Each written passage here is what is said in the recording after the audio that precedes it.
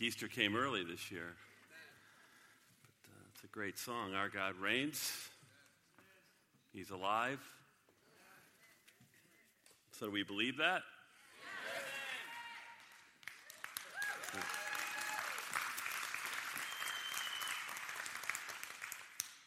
The question is, why are we here? We should be outside telling everybody that, right?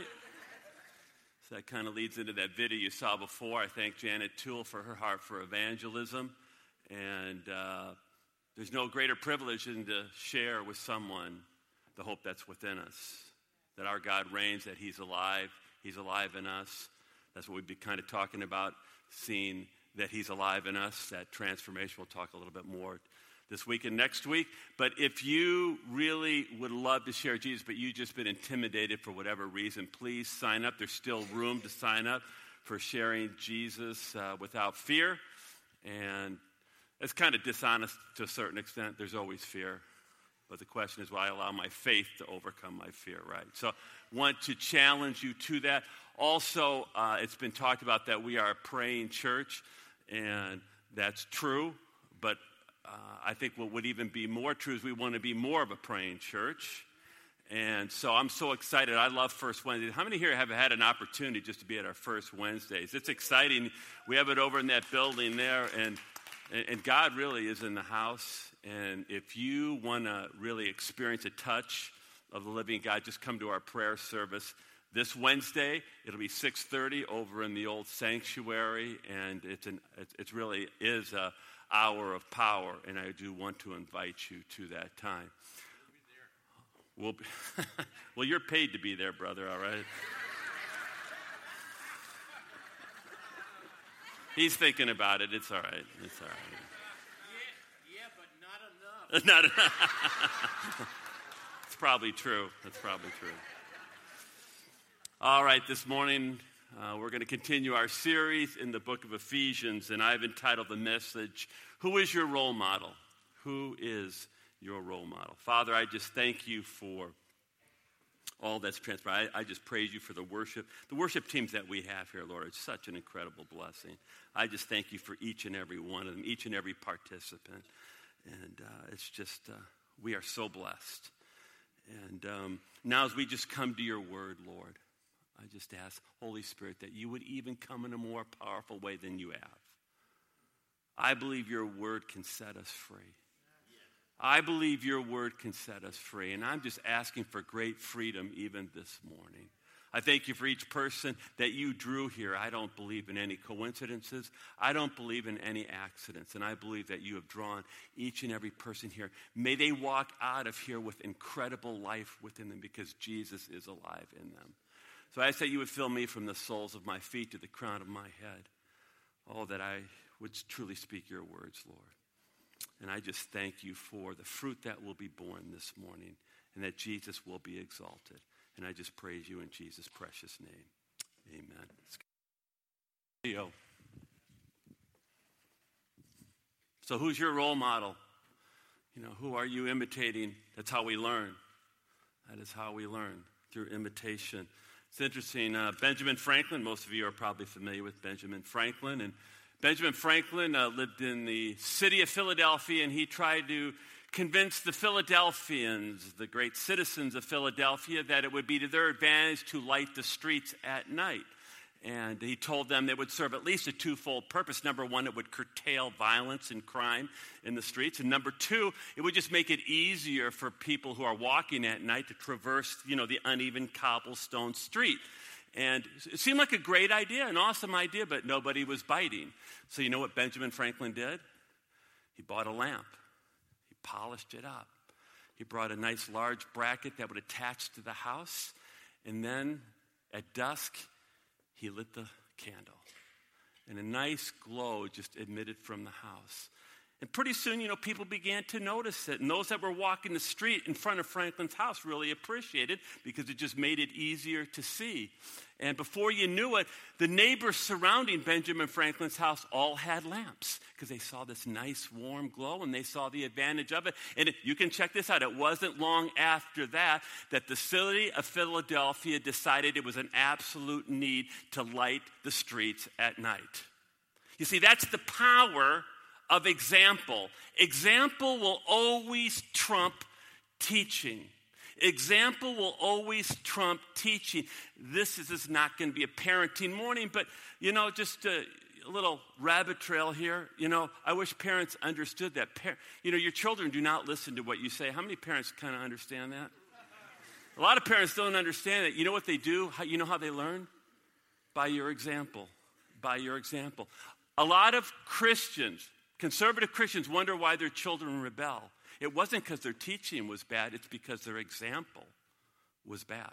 It was because their example was bad. I remember I had a professor in seminary that said, gentlemen, your children will magnify your errors, your sin tenfold. Ouch. So I'm going to ask you again, who is your role model? You do have a role model. You are patterning your life after someone. The Apostle Paul this morning tells us who the believer, though, ought to be patterning their life after. So we're going to pick it up at Ephesians chapter 5 and verses 1 and 2. Skip, can you put those up on the screen? Be imitators of God, therefore, as dearly loved children, and live a life of love, just as Christ loved us and gave himself up for us as a fragrant offering and a sacrifice to God. Paul is crystal clear on this point. If you are a believer, then your example is to be Jesus. You and I are to look like Jesus. Now, I cannot tell you how many times I have heard Christians in America say, you can't be serious. Are you kidding me? You expect me to be like Jesus? That's fanatical Christianity. And so you know what they do? They join the carnal, Christian club. That's what they do. I'm telling you what's happening in America. I don't know how many people I have heard who claim to be born again say, there's no way you can expect me to be like Jesus. That's a lie from the pit of hell. You and I are to look like Jesus. And let me tell you, if you don't look like Jesus or approaching that, what you're doing is you're causing people to stumble. You are causing people to stumble. I see so many Christians in America, and what they do is they look for teachers and churches that match where they are in their mediocrity. That's not smart.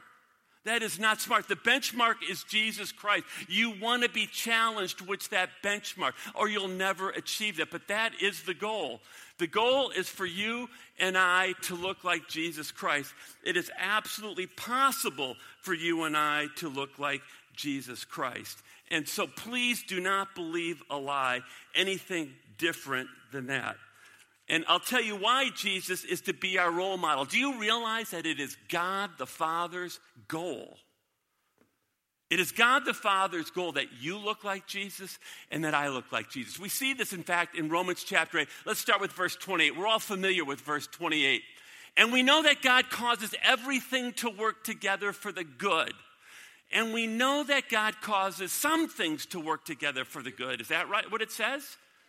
It says all things. Now, this is an incredible promise for the believers. But I want you to know that there's two qualifiers to it. So this is a great promise for you. You can walk out of here and you can walk out energized. You can walk out here confident. If you are truly a believer, then everything that occurs in your life is for the good. But here's the first qualifier. The first qualifier is those who love God.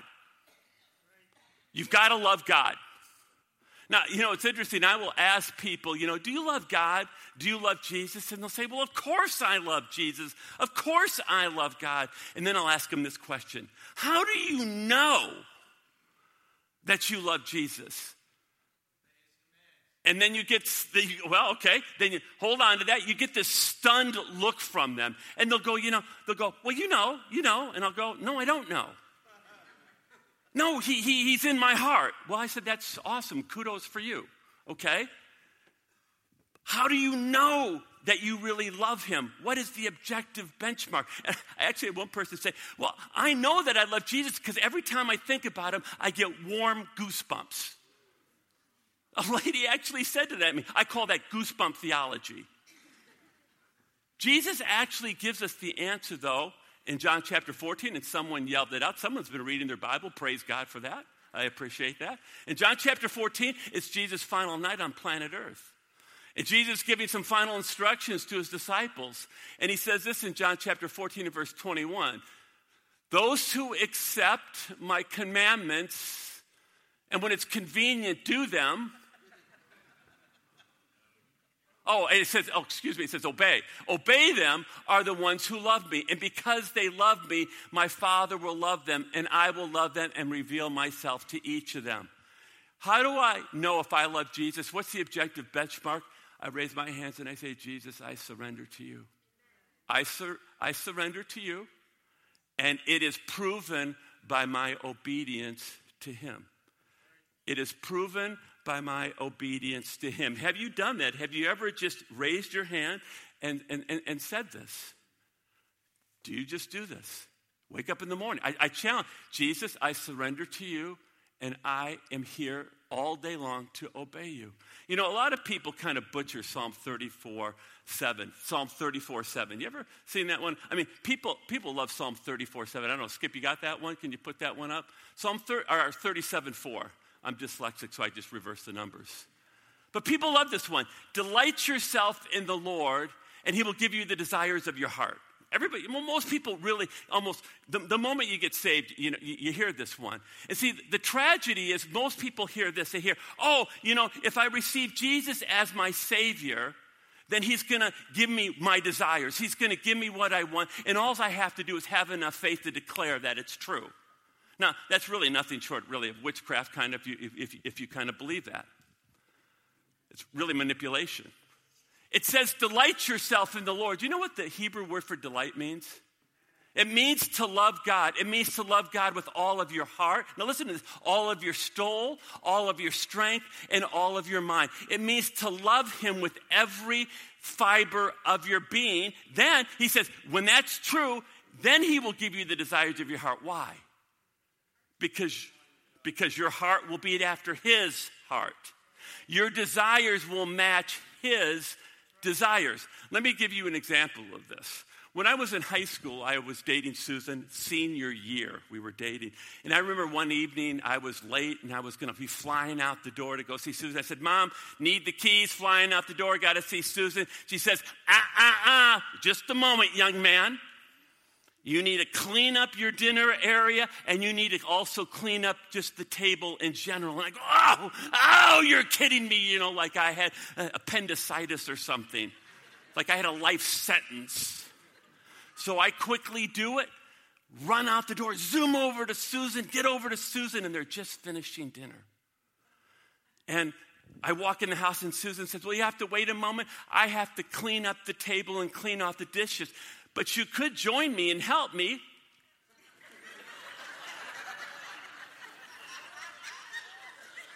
And I said, I'm on that. Whoa, I'm there. I'm smoking. I couldn't think of anything I'd rather do. You see, I delighted in Susan. No.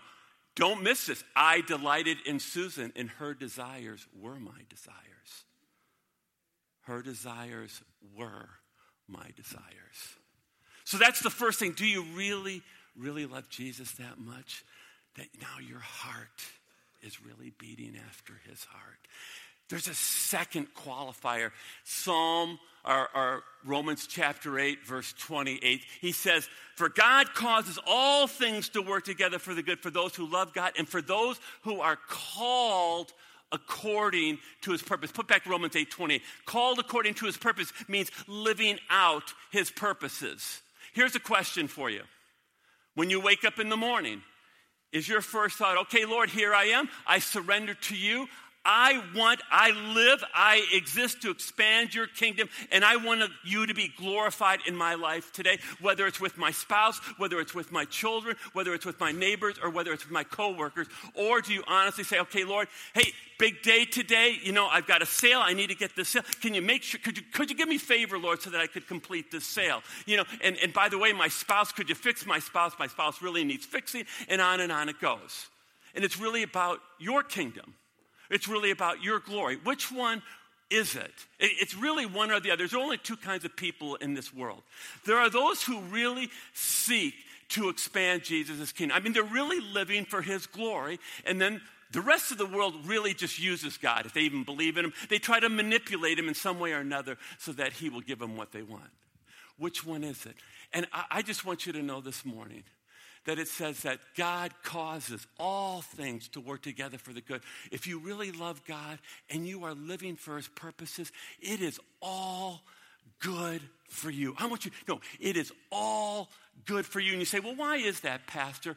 Verse 29, remember I always say context, context, context. Context is king. Look at verse 29. It says this. Now, Skip, can you put it up? For God loved his people, it says in advance. He knew about you. And he chose them, watch this, to become like his son. So that his son would be firstborn in the Greek means preeminent among many brothers and sisters. Isn't that amazing how that matches Ephesians 5:2? Same thing. God's goal is for you and I to look just like Jesus. You want to know what God's doing with your life? No, listen to me now. He wants you and I to look just like Jesus. Have you ever wondered why certain things happen in your life?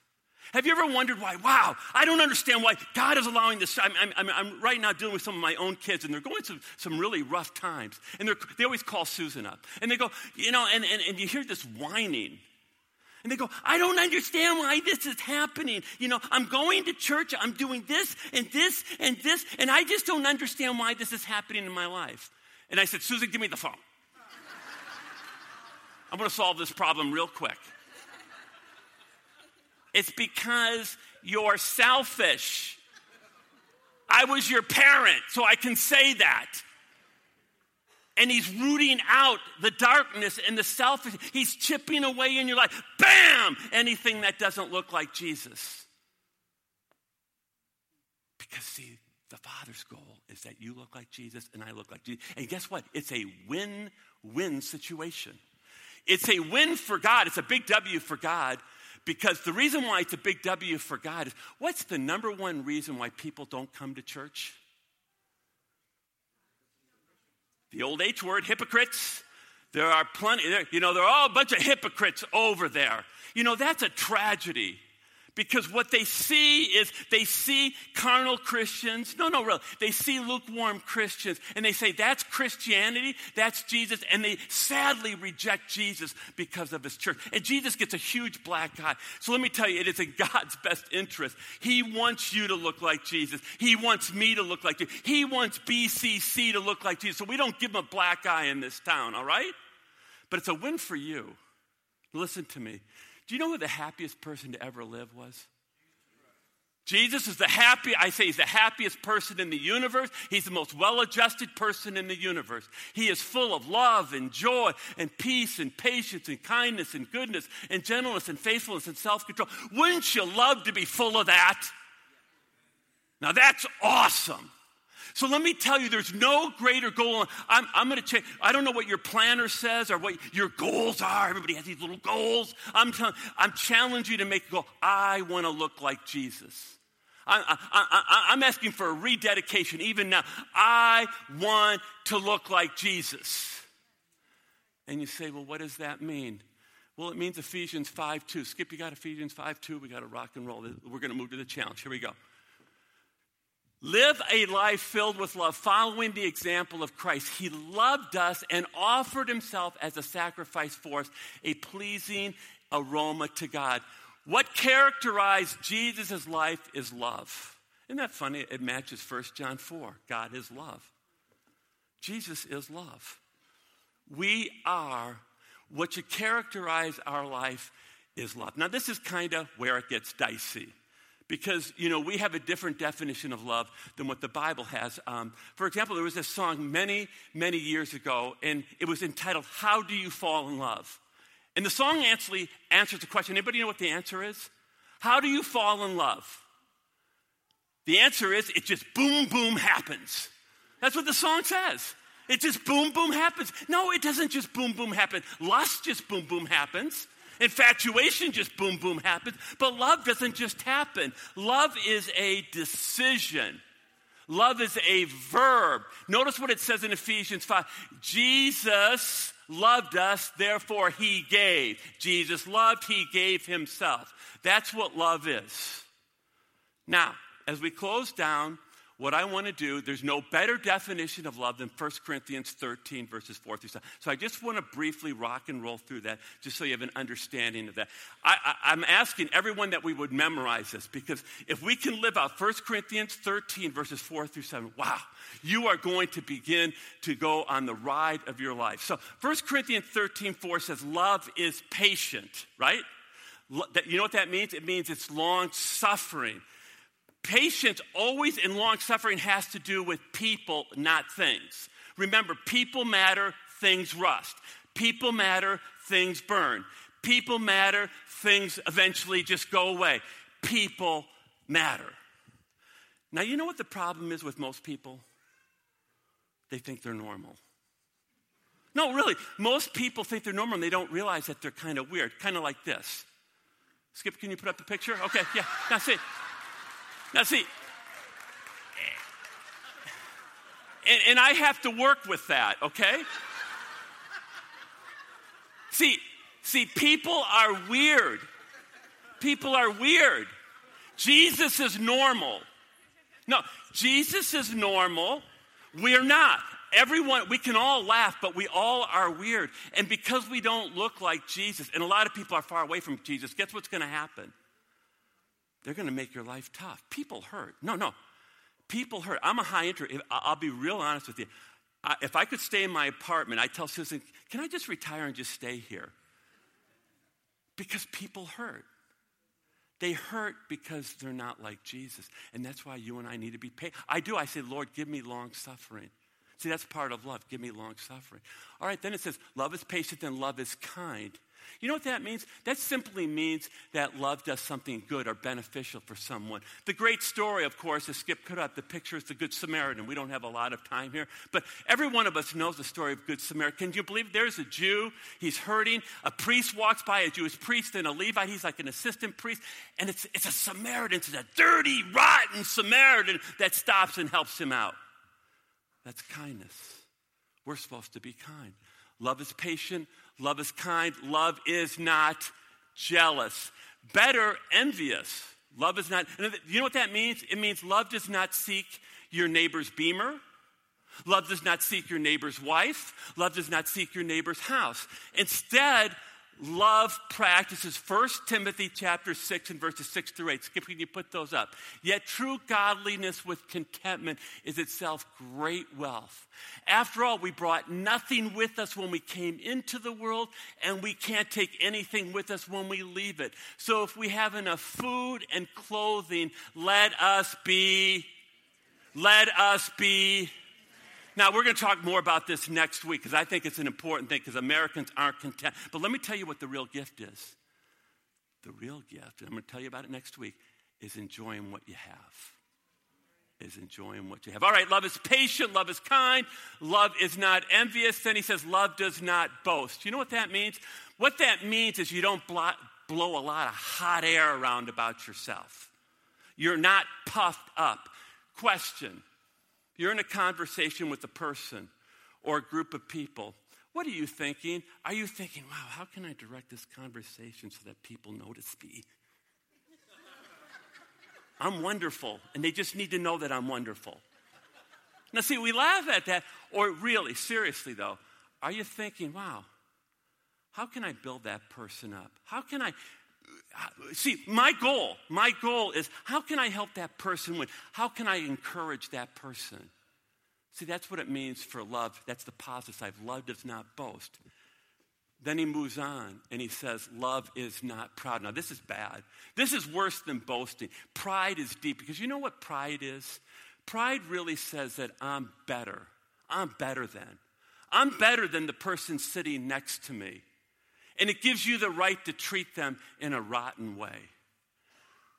Ronald Reagan. Many of you know Ronald Reagan. He was the 40th president of the United States. Pretty powerful man, don't you think? And I've read a few biographies on Reagan. And one of the amazing things about the 40th president of the United States is they said when Ronald Reagan would see his butler in the morning, they said you would have thought the guy was, the most powerful person on planet Earth. the most important person, because they said Ronald Reagan would address him. He'd be excited. He'd be paying attention to him. And then later in the day, he would see some head of state. And Ronald Reagan didn't treat the head of state any different than he did the butler. They said that's one of the things that made Ronald Reagan incredible. He made every single person that he was dealing with feel like $1 million. He looked at him in the eyes, he paid attention to him, and he made him feel like $1 million. You know, and I don't understand it. If we're born again Christians, how can we possibly think we're better than anyone else? Skip, can you put up that picture? You know, if you've recognized what Jesus did on the cross and you're standing at the cross, the only way you can be standing there is you recognize that you're a sinner and you're saved by grace. How can that make you better than anyone else? If you're truly been saved, then you're just a sinner saved by grace. How can we possibly ever have any arrogance thinking that we're better than everyone else? All right, Skip, move it on. Then it says this, that love is not rude. Rude. Whew. Americans know how to be rude, don't we? Now, I happen to live in Adams Station. Adams Station, if you live in Adams Station, people have animals. They have dogs. A lot of them have dogs. And you know what? They have a little rule at Adams Station that if you have a dog, you're supposed to pick up your dog's emissions. There's emissions problems at Adams Station. And so Susan really has a pet peeve about this, actually. It's, you know, I don't mind. Anyhow, she's walking along one day, and she suddenly sees, now this dog, it was huge, because it had a huge emissions problem. And she almost stepped on it, and you could see the heat coming off it, so it was just newly done. And right there, just in front of her, maybe 30 yards, was a guy with this huge dog, okay? And Susan wanted to give the guy a piece of her mind. But the Holy Spirit hit her upside the head first. And he said, you pick up the emissions. Now, Susan always has some plastic in her pocket. Don't ask me why, okay? It's a fetish. She takes a plastic bag out. The guy's watching her. She picks up the emissions, holds it up, and then she puts it into the garbage can, and then she walks towards the guy. Now Susan's a little thing, you know, but she packs a powerful punch. So this guy's pretty nervous, and Susan pulls out a tract and says, here, God wanted me to give this to you. And then she walks on. You think the guy was blown away? Now, that's a new technique for witnessing. If you'd like to know how you can meet people, that's one of the ways that you can do it.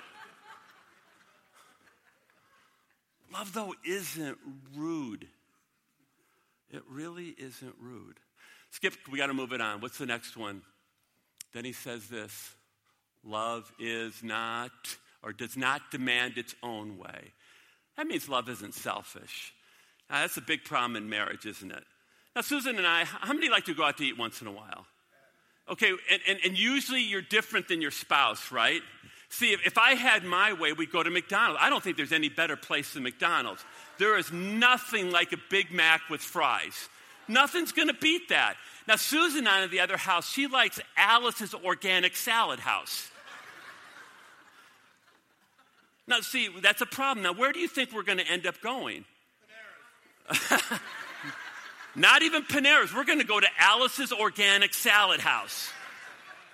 See, love does not demand its own way. What changes would occur in our marriages if we just began to function that way? All right, Skip, put up the next one. Then it says love is not irritable. That just means refer back to the first one, love is patient. Love is patient with people. Love is long-suffering. Skip, put up the next one. It keeps no record of being wrong. Do you know what that means? It means that love forgives. Love forgives. Let me just plant a little fear in you. Skip, put up Matthew chapter 6. These are Jesus' words. If you forgive those who sin against you, your heavenly Father will forgive you. But if you refuse to forgive others, your Father will not forgive your sin. That verse terrifies me.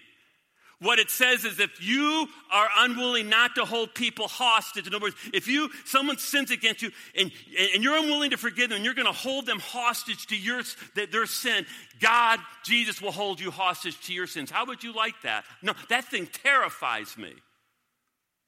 Love forgives. It keeps no record of wrongs. Skip, put up the next one. It says, love does not rejoice about injustice, but rejoices whenever the truth wins out. This is a great deception on our part. Love does not rejoice about evil. I know people who will sit there and say, I wouldn't commit adultery, right? But then what kind of programs are you watching on television? What kind of music are you listening to? What do you read? I know people that wouldn't commit murder, but what kind of programs are you watching? You're watching these shows where bodies are just piled up, and we think that doesn't affect us. It does affect us. Blessed is the man who does not walk in the counsel of the wicked, Psalm 1, who does not stand in the path of sin, who does not sit in the seat of scoffer. That is a progression. How in the world do you end up being a scoffer? It starts by being in the counsel of the wicked. Television programs, movies you're watching. Don't tell me it doesn't affect you. It's naive at the very best. It's hypocritical at the worst. And let me tell you, it causes people to stumble. Wish we had more time on this. Skip, can you go to the next one? Then it says this. Philippians 4:8 says, and now, dear brothers and sisters, one final thing. Here's what we should be fixing our mind. Watch this. Fix your thoughts on whatever is true and honorable and right and pure and lovely and admirable. Think about these things that are excellent and worthy of praise. What happens when you start doing this? Light starts coming in your soul. Depression's moved away. Victory happens in your life. Please look at Philippians 4:8, not the trash that we see on the television and music and what we read. Hurry up, Skip. What's the next one? Love, I love this, and he ends up with a flourish. Love never gives up. Love just keeps on keeping on. Love never loses faith. You know why it never loses faith? Because love knows in the end love will win. Love will defeat evil. Love will defeat Satan. I want you to know that. It is always hopeful. You know why it's hopeful? Because I know that love incarnate, Jesus Christ, is coming back one day. He's going to establish his eternal kingdom forever. That's why love always hopes. I know that love's going to also win. And then it endures through every circumstance. Love never quits. Love never quits. Guess what? Jesus is love, and guess what? He never quits on you. He never quits on you. So why do we quit? Who's your role model? I'm going to challenge you to have the greatest role model ever, Jesus. You choose Jesus, and you win, and Jesus' kingdom will win. Father, I pray we really think about who is our role model. So often we have sports people, celebrities, and their lives are all messed up.